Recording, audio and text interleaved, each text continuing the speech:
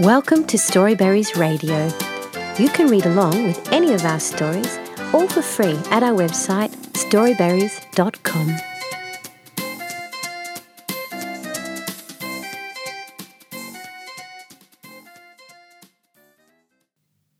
A Night with a Living Pumpkin by Glenn Francis Fainlau. Matthew and Jessica came rushing down the hallway and stopped just shy of the front door. They were filled with energy and excitement while they watched their parents walk towards them. Halloween had finally arrived, and trick-or-treating was all that was on their mind. Once their front door was open, they ran outside and disappeared. Jessica wanted to be Red Riding Hood that year, so she dressed up as the character, complete with a red hood and a basket. She also carried around her Scooby-Doo stuffed toy as a stand-in for the big bad wolf. Meanwhile, Matthew dressed up as the fastest man alive. The Flash had been one of his favourites ever since he saw the Justice League cartoon on television. The roads in the neighbourhood were filled with children in colourful costumes, bringing baskets and plastic bags. There were older children as well. Most of them were chaperones for the little brothers and sisters. Jessica and Matthew even bumped into a few of their friends. They showed off their costumes and gave much-deserved compliments to one another. As the evening progressed, Jessica and Matthew visited more and more houses until they reached the more deserted parts of their neighbourhood. None of them had been able to walk that far from their house in the night before. While they were strolling, Jessica saw something that made her stop abruptly. The sweet delicacies rustled inside when the basket shook at the sudden halt in motion.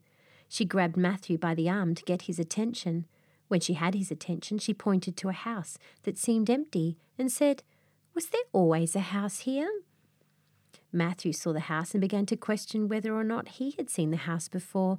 They passed by that street on their way to school, so surely he would have noticed. But that night, he wasn't sure if it was. The house in front of them looked old and time-weary. Instead of clean-cut grass, weeds had sprouted in its place. The lack of light inside made it seem like the house was empty. Both of them felt curious but equally scared. They both shared a look which telegraphed that they thought of the same thing without saying a word. They gave each other a nod and approached the house together. The wooden floors creaked as they stepped onto the front porch. The door was full of cobwebs, and Matthew had to pull away some from the doorknob. He turned the knob and found that it was unlocked. The door creaked as it slowly opened. Before they could enter the house, something appeared in front of them and said hello. They immediately ran away from the house screaming. They both stopped when they were far enough from the house to catch their breath. Jessica felt her heart beat so fast she thought it would leap out of her chest. Matthew looked at his little sister and asked if she was okay. She nodded and told him that they needed to go home. He noticed something was missing and asked Jessica where Scooby was. Jessica gasped in horror when she realised that she had dropped Scooby back at the creepy old house. Both of them knew that they were going to have to go back there and get it. They tiptoed their way across the front lawn, making sure they weren't making any noise that would alert whoever it was inside the house. They looked around the front porch for the toy but were unable to find it. Then someone behind them said, "Are you looking for this?" They turned around and were left speechless when they saw him. He was a small boy. He wore a plaid shirt and pants with suspenders. He appeared normal, except for that he had a pumpkin for a head.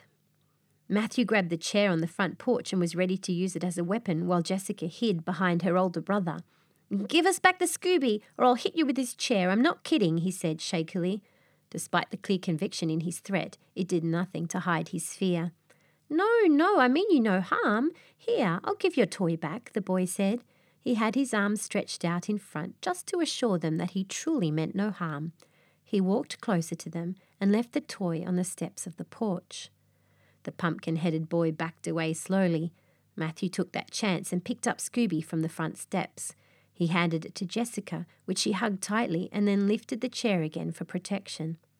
Now that they had Scooby back, Matthew and Jessica were ready to leave. They slowly moved forward with Matthew still holding the chair for protection. He stopped just as he was about to reach the sidewalk.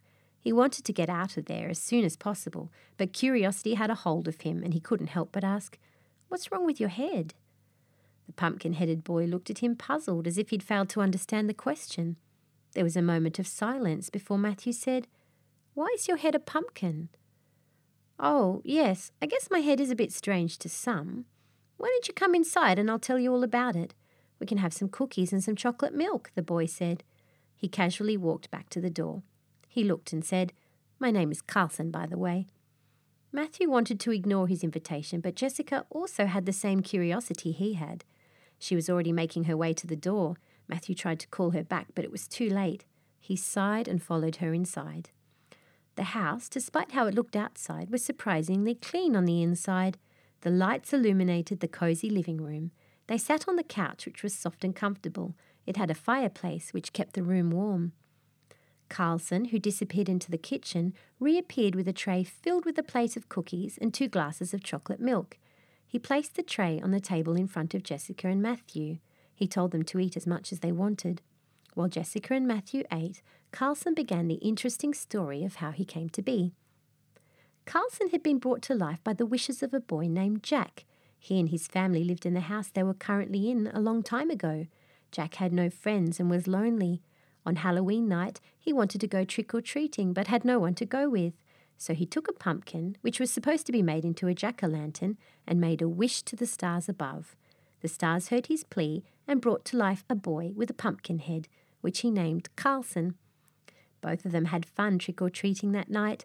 Carlson had so much fun with Jack that he made Halloween his favourite day. However, the next morning when he woke up, Jack and his parents were gone, and the house was completely empty.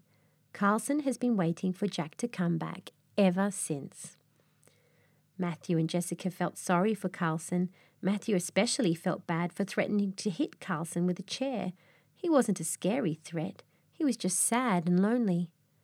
Carlson saw the gloomy look they both had on their faces and decided that wasn't in tune with the Halloween spirit. He got up off his seat and made his way to the radio. "Why don't we have some fun on Halloween?" he said. Carlson turned on the radio and started dancing. He urged Jessica and Matthew to join him. They were hesitant at first, but seeing Carlson dance made it seem fun, so they got up and joined in. They danced until they couldn't dance anymore. Time went by quickly, and much to Jessica and Matthew's disappointment, it was already getting late and they had to go home. Their parents might worry about them if they stayed out too late. Carlson saw them out the door and they said their goodbyes. Before they left, they shared some of their candy with Carlson, which he graciously accepted. They waved Carlson goodbye one last time before finally making their way back home. The next morning, Jessica and Matthew came back to Carlson's house. They knocked on the door, but no one came to answer. They called out to Carlson, but he still wasn't there. They tried turning on the doorknob and found that it was open. They entered the house and found a lone pumpkin on the table. On top of it was a note. Matthew picked up the note. On the note, the words, "Until next Halloween," were written on it. Jessica and Matthew left the house feeling sad that they didn't get to see Carlson again. They kept Carlson's note and treated it as a promise. They came home that day looking forward to next Halloween, when they could spend another night with Carlson, the living pumpkin. The end. Thank you for reading with Storyberries.com. Free stories for kids.